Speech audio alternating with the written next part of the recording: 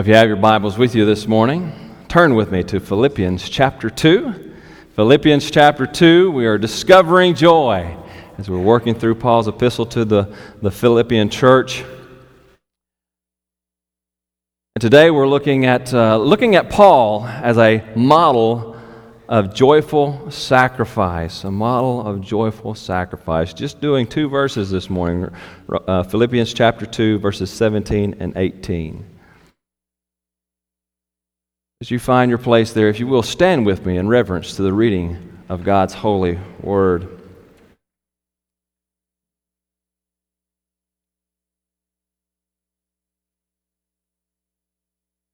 Hear the word of the Lord. Even if I am to be poured out as a drink offering upon the sacrificial offering of your faith, I am glad and rejoice with you all. Likewise, you also should be glad and rejoice with me.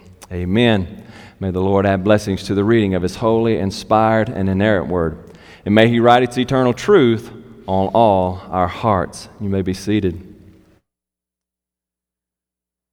One of the basic ways that we learn in life is by modeling others. So from the very beginning, as we are babies in this world, we begin, the way we begin to learn is not through reading books and sitting in a classroom, but we learn by modeling others. We learn by modeling our parents, right? That's what we do. And then it doesn't end there. Even in life, as we continue to grow up, as we become teenagers and young adults, we begin to look around and find other role models to look to. People who are in the sports that we kind of like, we'll look up to those because we want to be like them. And people in careers that we pursue, we find someone in that career, we look up to them and we model them. And even as you get into a time of work, a lot of times, a lot of trades, you have a time of apprenticeship where you sit under someone, and what you're doing there, you may be filled with head knowledge, but you got to put that knowledge into action. And so you sit under someone as an apprentice and you learn from them by modeling what they do in practice. So one of the great ways that we learn as human beings is through modeling others. Now, we must be careful then who we choose to be our models and our mentors in life. We shouldn't just pick anyone. And you teenagers, you listen here. I want to emphasize, be careful who you choose to model in life. Choose your role models carefully, because not everyone in this world is worthy to be a role model. And in fact, Scripture teaches us what we should look for as we seek a role model in life. Now, we know that our chief role model, of course, is Jesus Christ. And in fact, Paul has already gone through that as he has been working on this text here. You know that we began up there at chapter 1, verse 27. Let your manner of life be worthy of the gospel. And so Paul is teaching us how to live as worthy citizens of the kingdom of heaven. And so that's his purpose in his mind here. And he goes on from there and teaches us to be that part of living in a worthy manner is being spiritually unified in the body of Christ. And the way that we become unified, spiritually unified in the body of Christ, is that we model the humility of Christ. Have this mind among yourselves, which is yours in Christ Jesus. So Paul, at the very beginning, puts Jesus forward as our most important role model. We're to look to Jesus and model our lives after Him. That's what it means to be a Christian, to be a disciple of Jesus. You sit under Jesus and you want to be like Jesus. You strive to be like Jesus. But then we also understand that we need to look around us, and Scripture does tell us that we can look for role models even here on earth to look up to and to follow. In fact, Paul in 1 Corinthians chapter 11, verse 1 says, "Be imitators of me." So he's telling the church in Corinth, Look to me. Model my life. Allow me to be a role model for you. But he clarifies that statement. Be imitators of me as I am of Christ. As I am of Christ. So we, as we look to role models here in this world, in the church, we pick our role models very carefully, and we look to people who to imitate who are themselves striving to imitate Christ. That's the first criteria of a good role model. Are they striving to imitate Jesus Christ? Now, there's an important note we need to make here, and it's implied in that passage I just read. There's only one perfect role model, and that's Jesus Christ. All other role models, all other men that we could look up to imitate and model, even the best men are men at best. And every man, every earthly role model that we look up to, even Paul, had his faults. They have their faults. They have their sins. I was reminded of that here recently as I read through a little book called Rescuing the Gospel by Erwin Lutzer. If you're looking for something, a little history on the Reformation, that's a good book. I would recommend it. But as I was reading through that, I was reminded that the best men are men at best. Because a lot of these heroes of the faith, for example, Martin Luther, I look up to Martin Luther because Martin Luther, he was a bold man and stood on the Scriptures, on the Word of God.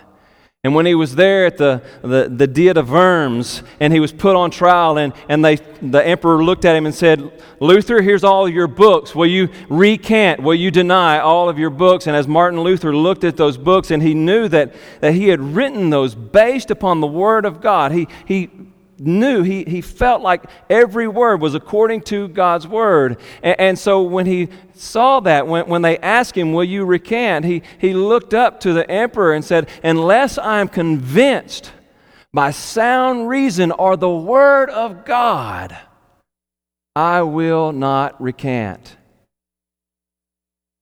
He looked up to the most powerful man in his day and said, no, sir. Unless you can show me where I'm wrong from Scripture, I will never recant. And he lived the rest of his life in hiding because the emperor and the pope were out to get him. So he was a bold man of the faith, and he stood upon the Word of God, but he had his faults.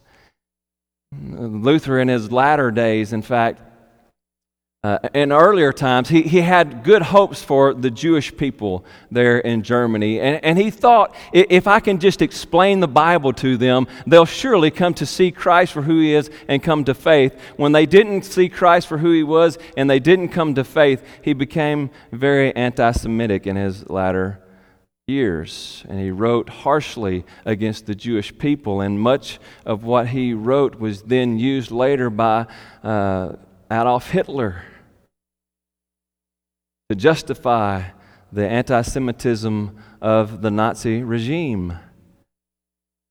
Now, do we erase everything that Martin Luther has to teach us about his boldness for God and his strength, his boldness in his faith and his stance upon the Scripture just because of his anti-Semitism? No, we hold on to what's good, but then we got to let go of all the rest. We got to understand that the best men are men at best.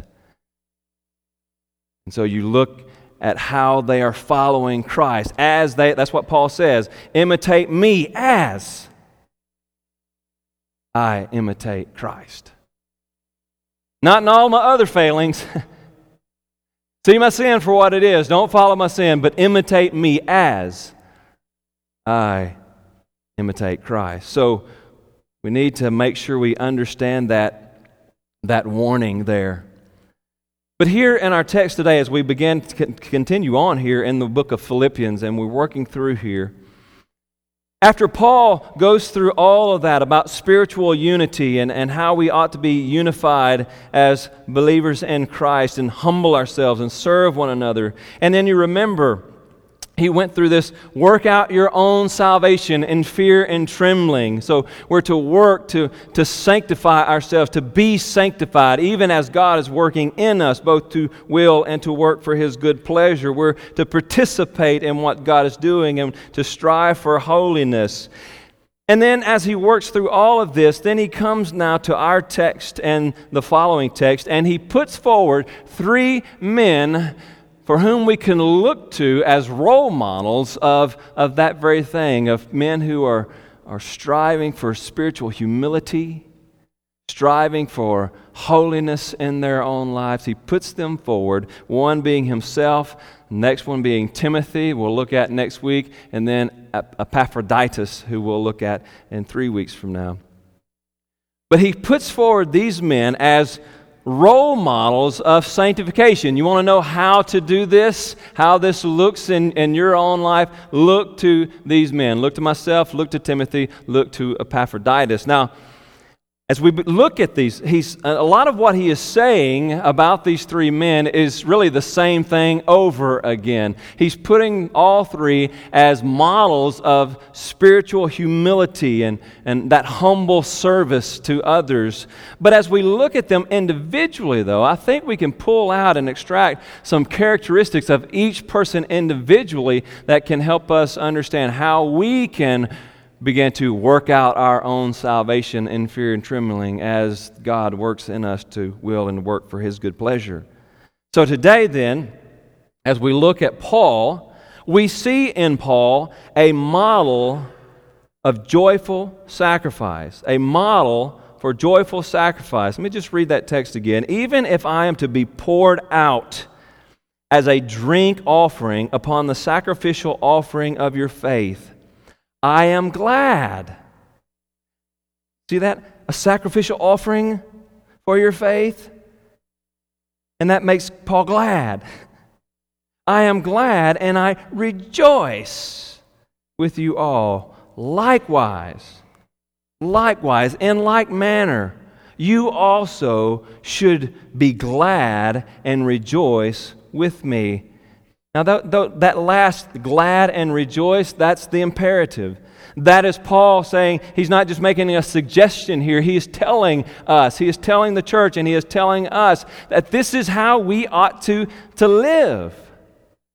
Just as Paul is glad and rejoicing in his sacrificial life to Christ, he is saying, here now, you guys, you need to be glad and rejoice also. And so this is not just a suggestion, but this is a command for us to model Paul in his life as he lives for Christ. So in Paul then, we see that we can discover joy and sacrifice when our sacrifice is for someone greater than ourselves, namely Christ. Let me say that again. We can discover joy and sacrifice when our sacrifice is for someone greater than ourselves, namely Christ. So let's look then at our passage and begin to break it down and understand what we can learn from here. If we are to model Paul as he tells us we ought to do, we must, first of all, joyfully sacrifice our will to God's will.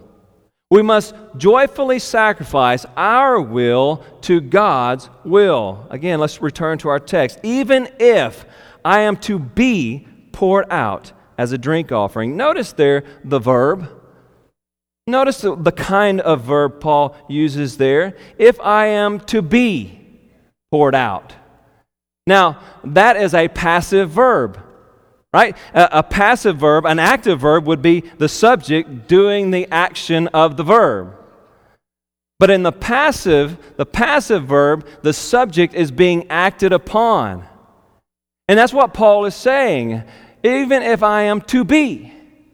He's not saying even if I pour myself out. right? He's not doing the action. He is understanding that there's a stronger force at work here. He is just a passive player in God's game. And he is willingly sacrificing himself, laying his will over to the will of God. Even if God pours me out as a drink offering upon the sacrificial offering of your faith. Even if God does this. Paul is surrendering all of his rights to the will of God. We must joyfully sacrifice our will to God's will, just as Paul did. That means that we sacrifice our station in life to God's will. We must sacrifice our station in life to God's will. That is what Paul has done. I'm sure when Paul was a little Jewish boy growing up there and going to the synagogues and all of this thing, and as he became a Pharisee, he did not have the dreams of being a missionary, going off to different places and spending so much of his time in prison. He didn't look to that day and say, I'm looking forward. One day I'm going to get beaten for Christ. That probably wasn't his ambition in life, but he sacrificed. When he come to know Christ and see the value of Christ, he sacrificed his station in life. He said, God, here's my life. Take it and use it however you will. I am yours. And when God called and said, you're going to be a missionary, an apostle to the Gentiles, Paul said, I'm all in. God, whatever you want me to do, wherever you want me to go, I'm all in. I am your vessel to be used as you will. Dear friend, if we're going to be followers of Jesus Christ, and if we're going to model the godliness that Paul puts forward before us, then we must sacrifice our lives to the will of God and sacrifice our station in life. Give it all to Him. Whatever you want me to do, God, I'm yours. Furthermore, we must sacrifice our sinful desires to God. We must sacrifice our sinful desires, our worldly desires, our fleshly desires to Christ. I was thinking about Romans chapter 12 when I read this and when I was studying this. Romans chapter 12, verse 1 and 2. I appeal to you, therefore, brothers, by the mercies of God, to present your bodies as a living sacrifice. That's what Paul is talking about here in Philippians. Present your bodies as a living sacrifice, holy and acceptable to God, which is your spiritual worship. That's the same thing that he's saying in Philippians. You're to sacrifice your will. You're to sacrifice your desire to God. Offer up yourselves as spiritual sacrifice unto God, holy and acceptable God, which is your spiritual worship. Do not be conformed to this world. Do not be conformed to the worldly desires, the fleshly desires, but be transformed by the renewing of your mind, so that by testing you may discern what is the will of God, what is good and acceptable and perfect. We must sacrifice our sinful desires, our worldly desires to God, so that we in our lives are striving to be holy, striving to be like Christ. We put everything before His throne of grace and say, here it is, Lord. Wipe away everything that displeases you. Wipe it away. I surrender it all to you. And that means that every day we got to get up and crucify the flesh and all of its worldly desires. We put our desires on the cross because these old bodies of flesh, they want to do some evil things. And if we don't make it a point every day to get up and crucify our flesh and give our lives to Christ every morning, then we are going to slip into sin. We must sacrifice our worldly desires, our fleshly desires, our sinful desires to Christ. We are to model Paul and to be sanctified, to work out our sanctification. Then we must joyfully sacrifice our will to God's will. Second, we must joyfully sacrifice our ambitions to God's call. We must joyfully sacrifice our ambitions for God's call. Now, this is very similar to what we just said, but slightly different. Paul, in this imagery that he's using in Philippians, is all about the ministry, right? He's using this temple type of energy, metaphor. Even if I'm to be poured out as a drink offering upon the sacrificial offering of your faith, he's using this ministry type verbiage. And I think what we see here, we see Paul surrendering all of his ambitions to the call that God has put upon his life. I tell you this because of Romans chapter 15. Romans chapter 15, verses 15 through 18 kind of give us the mission statement of Paul on why he wrote the book of Romans, the purpose that he wrote this book. Let me just read that for you. I'm going to actually back up to verse 14. I myself am satisfied about you, my brothers. So Paul doesn't know the Romans when he's writing the book of Romans. He's never been there. He hasn't been there yet. He's just heard of them. And they seem to be a good, faithful bunch. So he's not writing the book of Romans to address some specific issue.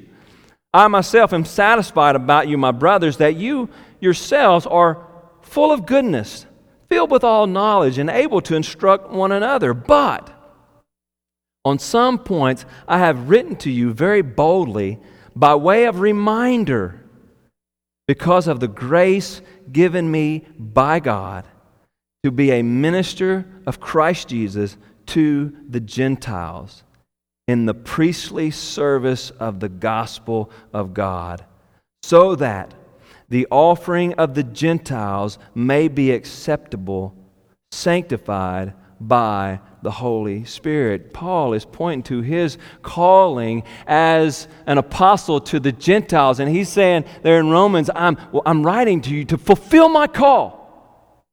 To fulfill my call so that the Gentiles may receive the gospel and grow in the gospel and become sanctified by the gospel, so that their offering to God might be pure and holy. That's what he's saying, and that's exactly what he's talking about here in the book of Philippians. Even if I'm to be poured out as a drink offering upon the sacrificial offering of your faith, I am glad and rejoice. He's pointing to his call in life. His call, the call that God has put upon him to be a minister to the Gentiles, gives Paul joy, whatever it takes. If it takes him being thrown in prison to grow the Philippians, for them to increase their faith in God, Paul says, praise the Lord. If I'm to be beaten and you grow in your faith, you grow closer to Christ because of my chains, because of the whips, if you grow into faith because of my illnesses, praise God. I give it all to God. Paul wants more than anything to fulfill the calling of God upon his life. And dear friends, we must be the same way. We must do the same. We must sacrifice all of our ambitions to the will of God, the call of God upon our lives. We must realize, brothers and sisters, that our lives are not our own. Our lives are not our own. We don't own our lives. They're not ours. They're God's. He created us. He gives us life. We are held together day by day because of the power of His Word. We are His. Everything that exists is His. And as becoming a follower of Christ, we're freely surrendering to His will and His desire. We're saying, God, our life is not our own. It's yours. Here it is.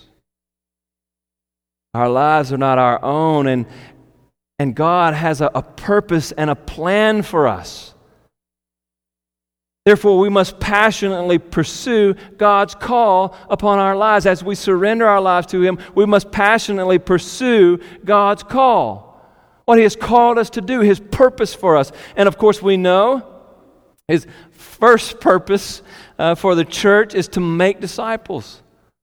All power in heaven and earth has been given unto me, Jesus says. Go, therefore, make disciples. Make disciples of all nations, by baptizing them and teaching them all that I have taught you. That's our first priority as the church. We're to go out and spread the gospel, to take the gospel to the nation, preach the gospel to the nations, just like Paul was doing, going out and fulfilling his call, taking the gospel to the lost Gentiles so that they may come to know Christ and worship Christ. That's our call. We're to take the gospel out to the lost of this world so that the lost might come, fall down upon at the throne of God's grace and worship. God is worthy of worship. And so we must call the people into the house of God so that they might worship He who is most excellent and most glorious. We must make disciples. We must invest in the spiritual lives of others. Dear friends, each and every person, if you're a member of this church or a member of whatever church, you have been called by God specifically for specific tasks within the church. That's why God gives spiritual gifts to each member so that each member can come into the church and use those spiritual gifts in the body of the church for the spiritual edification of the other members. Not all are called to teach and preach. Right? Not all are called to teach and preach. Not all have the gift of mercy. Not all have the gift of prayer. But God brings in the whole band of us into one place so that we can work together and feed into one another so that each one of us might grow in our relationship to Christ and in our sanctification. We must passionately pursue God's call upon our lives. So we joyfully sacrifice our will to God's will. We joyfully sacrifice our ambitions to God's call. And third, we must joyfully sacrifice our well-being for the spiritual well-being of others. We must sacrifice our very well-being for the spiritual well-being of others. Again, look at what Paul says. If I am to be poured out as a drink offering, I do not, even if I'm to be poured out as a drink offering upon the sacrificial offering of your faith. Now let me take a little moment here just to explain the imagery that Paul is putting forward there. Jews and Gentiles alike would have understood what Paul was talking about when he talks about this pouring out of a drink offering. Because the Jews and the Gentiles alike had kind of a similar way of sacrificing up to the gods.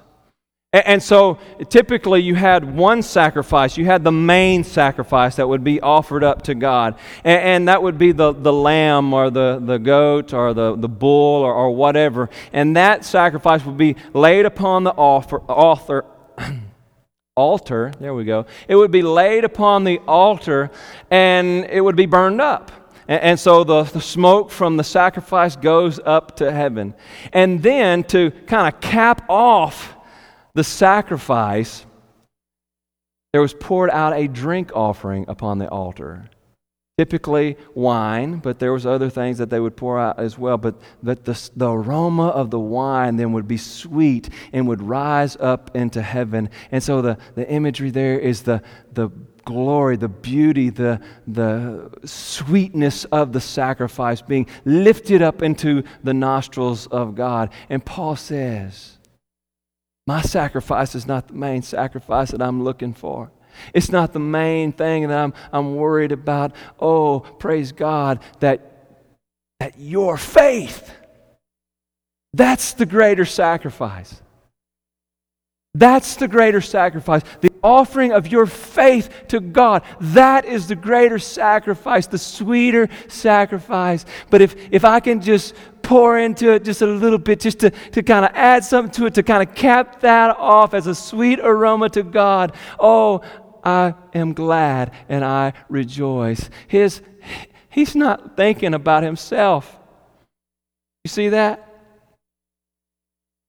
His ambition is not that God would look at him and say, look, oh, good boy, Paul, look at what you're doing. He's thinking about them. He wants them to grow. He wants them to have a greater relationship, to grow in their faith. He is not concerned about his well-being. But he is concerned about the spiritual well-being of those to whom he ministers. We must joyfully sacrifice even our well-being for the spiritual well-being of others. That means we must think far less of ourselves. We must think far less of ourselves. We all, in our flesh, we have the other problem, don't we? We always think of ourselves first. We put ourselves first. What do I get out of it? How's it going to benefit me? Why should I go around the world to serve some poor people who don't want to hear the gospel? How does that benefit me? No, we think less of ourselves. We must think less of ourselves, just as Christ did not count equality with God a thing to be grasped, to held on to, but he humbled himself by becoming a servant. He didn't think of himself,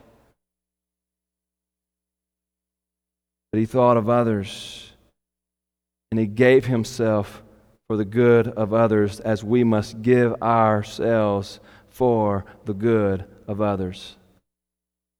We must think of ourselves less and give ourselves, pour ourselves out.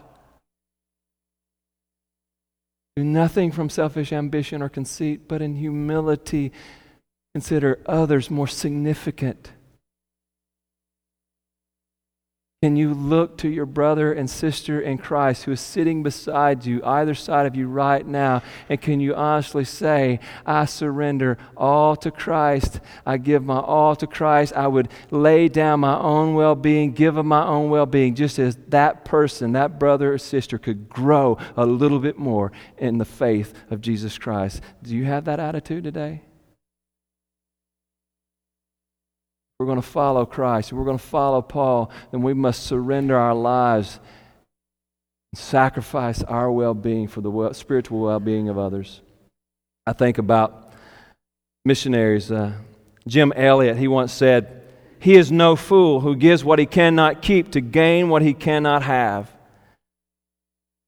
Jim Elliot and his missionary buddies, Ed McCauley, Roger Urdurin, Pete Fleming, and Nate Saint, these 5 men, they poured out everything to reach a lost tribe in the Ecuador forest. The Auca Indians there, they knew nothing. They were a violent tribe, murderous tribe, but they knew that tribe, they needed to hear the gospel, so they gave everything to go and take the gospel to this band of murderous Indians. And you know, when they went there, they went and they spent weeks out on this sandy beach close to where these Alcan tribe lived. They spent weeks out there waiting for them to try to make contact with this tribe. They had guns with them. They brought guns out there just in case the wild animal came through, but they determined before they ever made contact with the Aucas that if they come with violence, we're not going to defend ourselves by shooting them. No, because we know where we're going. And if they die on this beach, they're going straight to hell. And so when the Auca Indians came, and they came with their spears, and a band of men from the Aucas came and speared those 5 men to death, they willingly gave up their own well-being, their own lives, for the spiritual well-being of those men and women that they were trying to reach. Praise be to God that Elizabeth Elliot and Rebecca Saint, Elizabeth being the wife of Jim Elliot, and Rachel Saint, the sister of Nate Saint, went back later, began to build a relationship with that tribe of Indians, and became spiritual brothers and sisters with some of the very men who speared their loved ones to death, and they praised God for their spiritual well-being. Can you do that? Would you be so willing to lay down your own life for the spiritual well-being of others? We must joyfully sacrifice our will to God's will.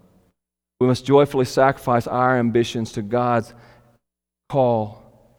We must joyfully sacrifice our well-being for the spiritual well-being of others. And finally, we must joyfully sacrifice our lives, our will, our ambition, our well-being, all for the glory of Christ. All for the glory of Christ, who is the source of joyful sacrifice. He's the whole source of it. If He's not in the picture, it's not a joyful sacrifice. It's a useless sacrifice. It's all for His glory. We must live and sacrifice it all of our lives for His glory. Not our own, but for His. And we do that because of who He is. He is God. All things were made in Him and through Him and for Him. Christ is everything. He is the King of God's kingdom. He is the great treasure of the kingdom. He's the pearl of great price, the treasure hidden in a field that if we find Him, we go sell everything to go get Christ. He is worthy. We sacrifice it all. We give Him our whole lives because He is worthy. We do it because of who He is, and we do it because of what He has done. Because of what He has done. Oh, the great sacrifice that Christ has laid down for us. Hebrews chapter 12, verses 1 through 3. Therefore, since we are surrounded by so great a cloud of witnesses, let us lay aside every weight and sin which clings so closely, and let us run with endurance the race that is being set before us. That's what Paul is talking about here. Let us run the race with endurance, looking to Jesus, the founder and perfecter of our faith, who for the joy that was set before Him endured the cross, despising the shame, and is seated at the right hand of the throne of God. Consider Him who endured from sinners such hostility against Himself, so that, why did He do it? So that you may not grow weary or faint-hearted. Oh, Christ came and He gave His life on Calvary's cross so that we might have life in Him. We can't do any of this without Christ. It's God who works in us both to will and to work for His good pleasure. It's through Christ, through the blood of Christ, that He works in us. We look to Christ. We look to His cross. What has He done for us? Is He asking so much? When He laid down His perfect life for our sins, is it so much that we give our lives back to Him? Willfully, joyfully, knowing that He will work in us to grow us and give us all of His good treasure. We must sacrifice all of our lives for the glory of He who is most glorious, Jesus Christ. Paul says in Romans chapter 8, verse 18, "For I consider that the sufferings of this present time are not worth comparing with the glory that is to be revealed to us." Dear friend, whatever you're suffering in this life, whatever you may suffer in this life, it doesn't even compare. It doesn't compare. Oh, the martyrs who went before us, who joyfully went to the stake for the glory of Christ and gave themselves up for the glory of Christ, being burned. They were burned because the sufferings of this life cannot compare to the joy and the glory that we have in Jesus Christ. Dear friend, Christ is worthy of all the sacrifices we make. Christ is worthy of the sacrifice. Joyfully give yourself to Him. We can discover joy and sacrifice when our sacrifice is for someone greater than ourselves, namely Christ Jesus, our Lord. Let's go to the Lord in prayer. Oh, Heavenly Father, what a great, wonderful gift that we have in Jesus Christ. Oh, that we would spend so much of our time, so much of our energies on such vain things of this world. Oh, Father, may we repent.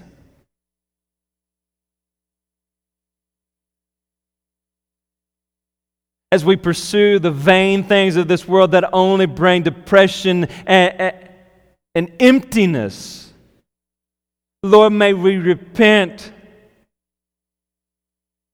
and joyfully give our all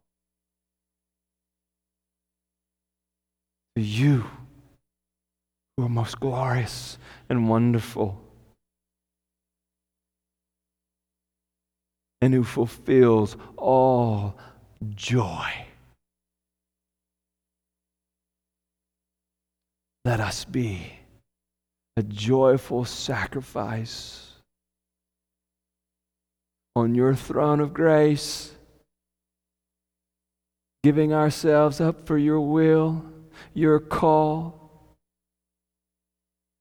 so that we might see the lost come to know Christ and worship Christ,